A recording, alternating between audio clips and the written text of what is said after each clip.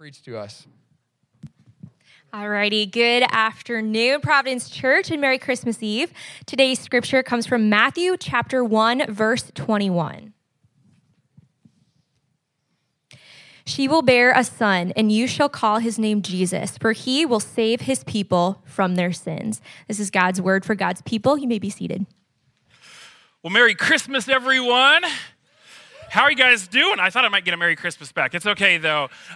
Yay, thank you. I love gathering here with all of you on Christmas Eve. I hope you love it, too. I know there may be some of you who maybe came against your will, and that's okay. No judgment. We love being here together on Christmas Eve together. And I want to start off by asking you a question, and that is this. What is, in your mind, the best part about Christmas? Okay, think about it for a second in your own head. What's the best part about Christmas? For my wife, undoubtedly, she would say Hallmark Christmas movies. Anyone? Okay, I hear some boos. No. Some of you would say the best part about Christmas is family, right? I'm sure that some of you are in that. Some of you would say the best part about Christmas is any time without family. Anyone? Yeah. So for me, I saw a fist pump back there. I won't out who it was. Maybe later, though. But for me, undoubtedly, my favorite part, the best part of Christmas, was a tradition that my family had growing up. It was just a Christmas evening tradition. And that was, we would lay out a table of a feast.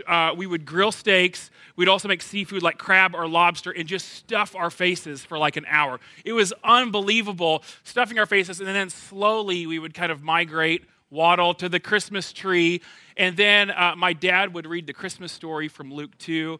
And then we would sing a couple Christmas carols together. And then we would open gifts. And it was like this memory. We still do it, actually. We're going to do it this coming week in a few days. And it's just like this kind of magical memory that I have, this Christmas celebration. It is the best. Well, we all have probably our favorites, the favorite part that we have about Christmas. And Matthew, the author of the verse that we read, that Hannah read just a second ago, has his own vote for what the best part of Christmas is. He said, wait, I've got something to say about this. I think I know the best part about Christmas. And this is what he says in Matthew 1:21. I won't even read the whole thing. He says that he will save his people. You see in that second line, it says he will save his people. Matthew is saying that the best part about Christmas has to do with saving. Now, have you ever thought about this word save? It's kind of an extreme word. Like, to help someone out, like to come alongside them and push them along, that's one thing. But to qualify as saving someone, that's kind of a big deal. Like, for instance, the other day I was working on my sermon in my office, and I was kind of frustrated. It was actually supposed to be my day off, but I was working through it, and one of the staff members happened to come in, and she saw that I was working on my sermon, and so she, in a blessing to me, went to Starbucks, got me a latte, and brought it back for me, and blessed me in that way. I'm like, that is amazing, so helpful. That caffeine is what I needed to get through, but it didn't save me, right? The other day, when it snowed, maybe not as much as we thought, but it snowed some, I had a friend who went and shoveled sidewalks and stairs for me, and I'm like, that is amazing, so helpful, but it didn't save me. But there was one time when I was about 4 years old, and I was walking with my mom. We had just checked into the Holiday Inn in Kearney, Nebraska. Now, if you were alive in the 80s, Holiday Inn was a big deal back then. And I was walking next to a pool, and I misstepped, I slipped, and I fell into the pool. And I was in it, and I was disoriented. I didn't know how to swim, and I was looking around, didn't know what was going on, and I turned and I saw a light. Not that kind of seeing the light, but I looked, and I saw this light, and I was all disoriented, and all of a sudden, a hand reached down. My mom reached down, and she reached in, and she picked me up out of the water, and she saved me. I took this deep breath. My mom saved me. What God is talking about in this verse is the Christmas story is a story about saving. Friends, Home Alone and Twinkling Lights, Christmas presents, feasts, those are all great things, but we have something greater to celebrate. God reached down at Christmas and saved us. Amen? And God reached down at Christmas and saved us. So if you are a Christian, I want to invite you to celebrate God saving us this afternoon. I want to invite you to remember that, to grasp that God actually saved us. And if you're not a Christian in the room tonight, I want to ask you this simple question. is it possible that I need to be saved? Is it possible that I need to be saved? Now, I want to put this verse back up on the screen. It's Matthew 1:21, and I want to read it really quickly to you again. It says this. It says, "She will bear a son, and you shall call his name Jesus, for he will save his people from their sins." You see, an angel is communicating this to Joseph, the husband of Mary, who's the mother of Jesus, and she's saying, hey, this is the classic Bethlehem manger story, and he says, you'll call his name Jesus. Now, that name Jesus is kind of a big deal. It was common in the day, but it actually literally means God saves, okay? God saves. So the angel is telling us the way in which God saves. It happens through this baby boy, Jesus. Now, I don't know about you, but that kind of seems odd to me, that God would say, hey, I'm going to reach down and I'm going to save you. I'm going to do this monumental act. However, I'm going to do it through a baby boy. Doesn't that sound kind of odd? Well, it sounds kind of like a weak start to me. Well, there's something that I read recently that made me look at this and say, whoa, this is a lot different than I thought. This is kind of mind-blowing what God did in this. And it's a quote from this author, Chad Bird. I want you to follow along up here. It says this. It says, this is a whole new way to look at Christmas. From God's viewpoint and Satan's, Christmas signals far more than the birth of a baby. It was an invasion, the decisive advance from heaven to earth in the great struggle for the cosmos or the world. Bird goes on and rewrites the first line of Silent Night where he says this. Stick with me here.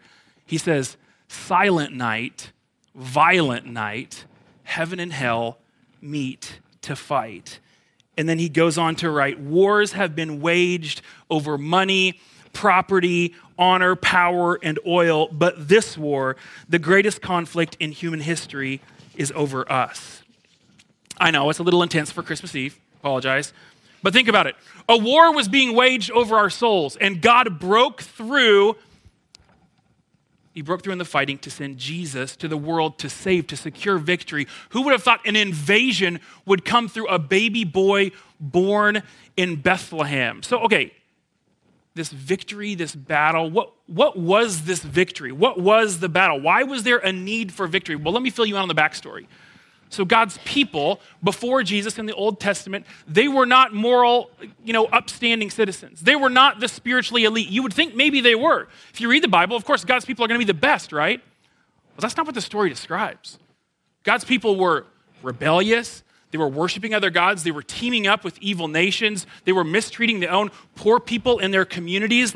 It was not great. They were a rebellious people that disobeyed God over and over and over. And because of that, they found themselves in this place where they were oppressed by Rome, where they were poor, they were marginalized, they were mistreated. Their whole existence was chaos, and evil seemed to be winning. And if God wanted his people back, he would have to save them, right? And he sent Jesus at Christmas to save. But what he saved them from was rather surprising. I want to put that verse back up there again, Matthew 1:21. What did he save them from? It says in the last half of the verse, you shall call his name Jesus, God saves, for he will save his people from their sins. What did he save them from? He saved them from their sins, right? Now, wait a minute. Let me think about this. In a world where these people are oppressed, where land was being stolen essentially from these Israelites, where a powerful regime was mistreating them, where money was scarce, all of those things, wouldn't you think that saving would be like a wholesale change of circumstances? Wouldn't you think that's what God would do?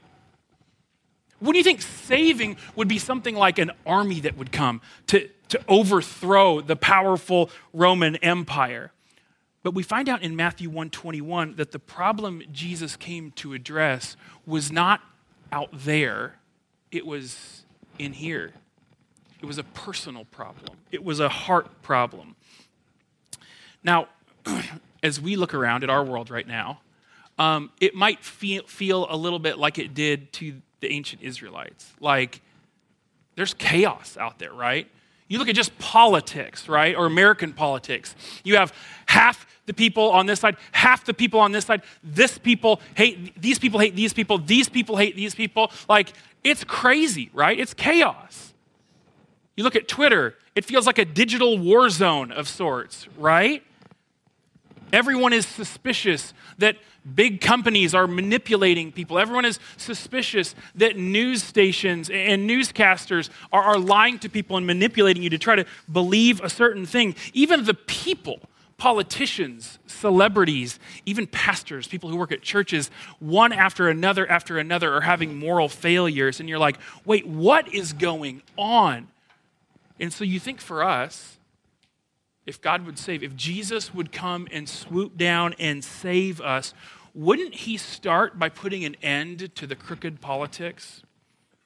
The crooked politicians, the lying influencers, maybe the money-hungry and power-hungry millionaires or even billionaires? Well, the story of Christmas is that Jesus came to fix the problem by saving people from their sins. God over and over makes the claim that the crux of the problem in our world is not out there. It's actually in here. It starts in here. We have something, namely sin, that needs to be addressed. Do you believe that we have a sin problem? Think about that. In Tim Keller's latest book, entitled Forgive, he tells a story. On New Year's Eve in 1843, there was this young man who was feeling all sorts of guilty. And he was weighed down by his sins. He was just feeling a sense of burden and weight for all of these things that he had done inside of him, that he was carrying inside of him, and it was just weighing down on him. And he's like, I've got to do something about this. And so he lived in this small town called, I think it was Mottlingen, Germany. He went to this pastor, his name was Johann Blumhardt, a pastor of a local church, and he said, I've got to do something about this. And so for a while, he sat with this pastor, and he just confessed everything that he had ever done. He's like, I just got to get this off my chest, and he said everything. And in the aftermath of saying that, this pastor reassured him with the forgiveness of God, and he walked out of there with this incredible sense of relief and lightness. And he's like, man, I got to tell people about this possible relief. And so he just started talking to people about it. And so in this little community, over the course of the next month, so by the end of January, there were 35 more people in his community that had gone to this same pastor and just confessed everything that they had ever done, because they just wanted to feel the lightness. And they did. And by the middle of February, just 2 weeks later, there was 150 people that had come to do the exact same thing. And what had happened in this community was a miracle. It's a transformation of sorts. Like, things were like, people were just changing. They documented some of these changes. And here's what they said. They said, after this, stolen goods were returned, enemies were reconciled, infidelities were confessed, and broken marriages were restored.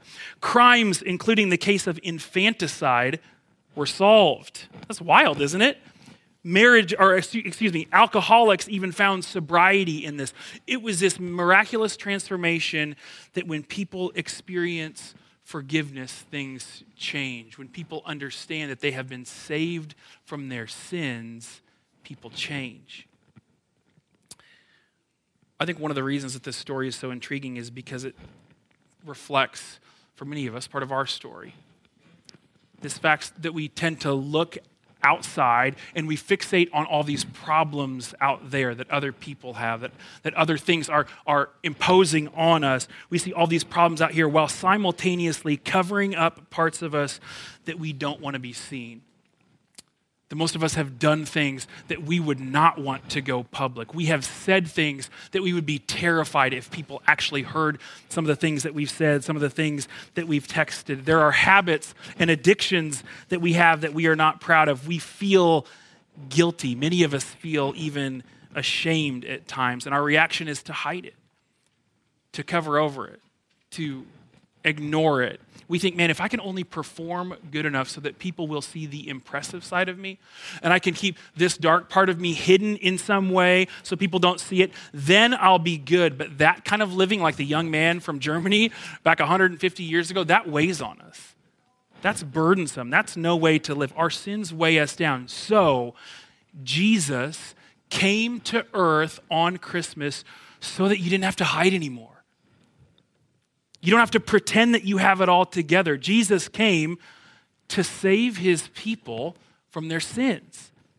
We can be freed, saved from our sins, like the people of Mottling in Germany. And if you have placed your faith in Jesus, let me just remind you or encourage you that you can have an incredible freedom because Jesus has come.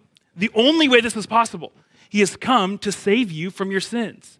The world was in chaos, in battle, in sin, and sin seemed to be winning, and Jesus came to earth. He lived a sinless life that you could never live. He went to the cross to pay the penalty for your sins, and that means if you trust in him, good news. Your sins are taken care of. You don't have to perform. You don't have to impress. You don't have to hide. Jesus saw you at your worst, and he reached down and saved you out of that mess. Now, I don't mean to be sarcastic, but think about it. Do you think, if you have a tendency to doubt that, do you think that the God of the universe would come from heaven down to earth, that he would put on flesh, literal skin and bones, live a difficult life, be persecuted, be mistreated, even be killed, crucified? Would he do all that to carry out a plan that didn't work? Absolutely not. Operation Christmas worked. Heaven won the battle. Your sins have been covered. The punishment is gone. You're forgiven. You can walk in freedom. You don't have to feel shame because Jesus came to earth to save you from your sins, and this is the good news of Christmas.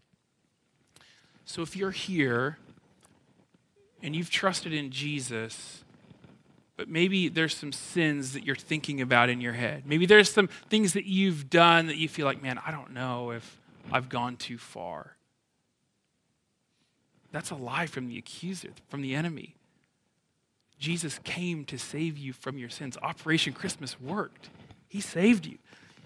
If you feel like your doubt has maybe disqualified you from the love of Jesus, if you've trusted in him, man, that's a lie. Trust him. He was faithful. He accomplished the work.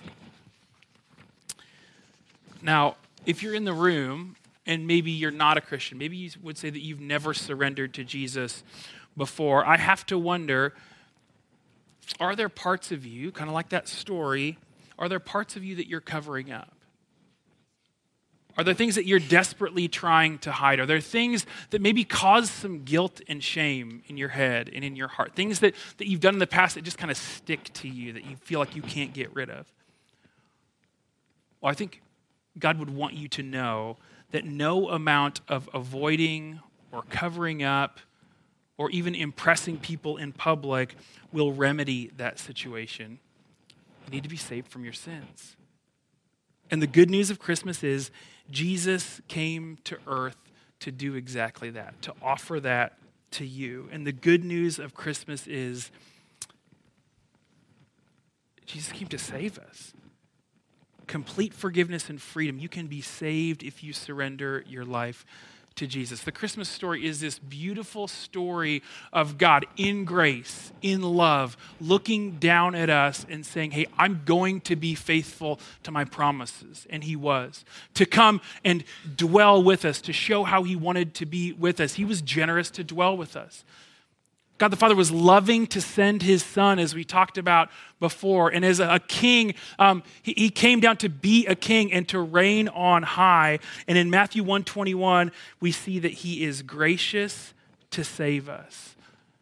And so Providence Church, this Christmas, as you see every manger scene or nativity that you come across, as you hear the Bethlehem story maybe told once and again, for every Christmas carol we sing, could we be reminded and could we be confident in the fact of what that means? It's that Jesus has saved us from our sins. Amen?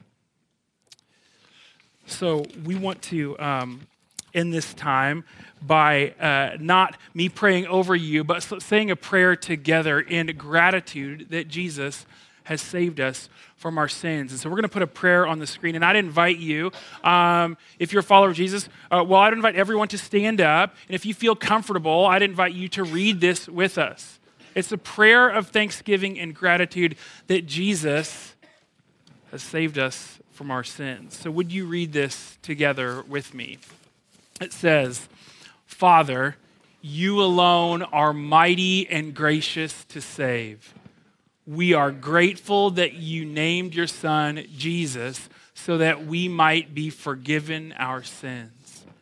You are the consolation of Israel, the hope of the nations, and the Savior of the world. May we be captured today by the joy of our salvation in you. In Jesus' name, amen. Praise God from whom all blessings flow. Praise him, all creatures here below. Praise him above, ye heavenly host. Praise Father, Son, and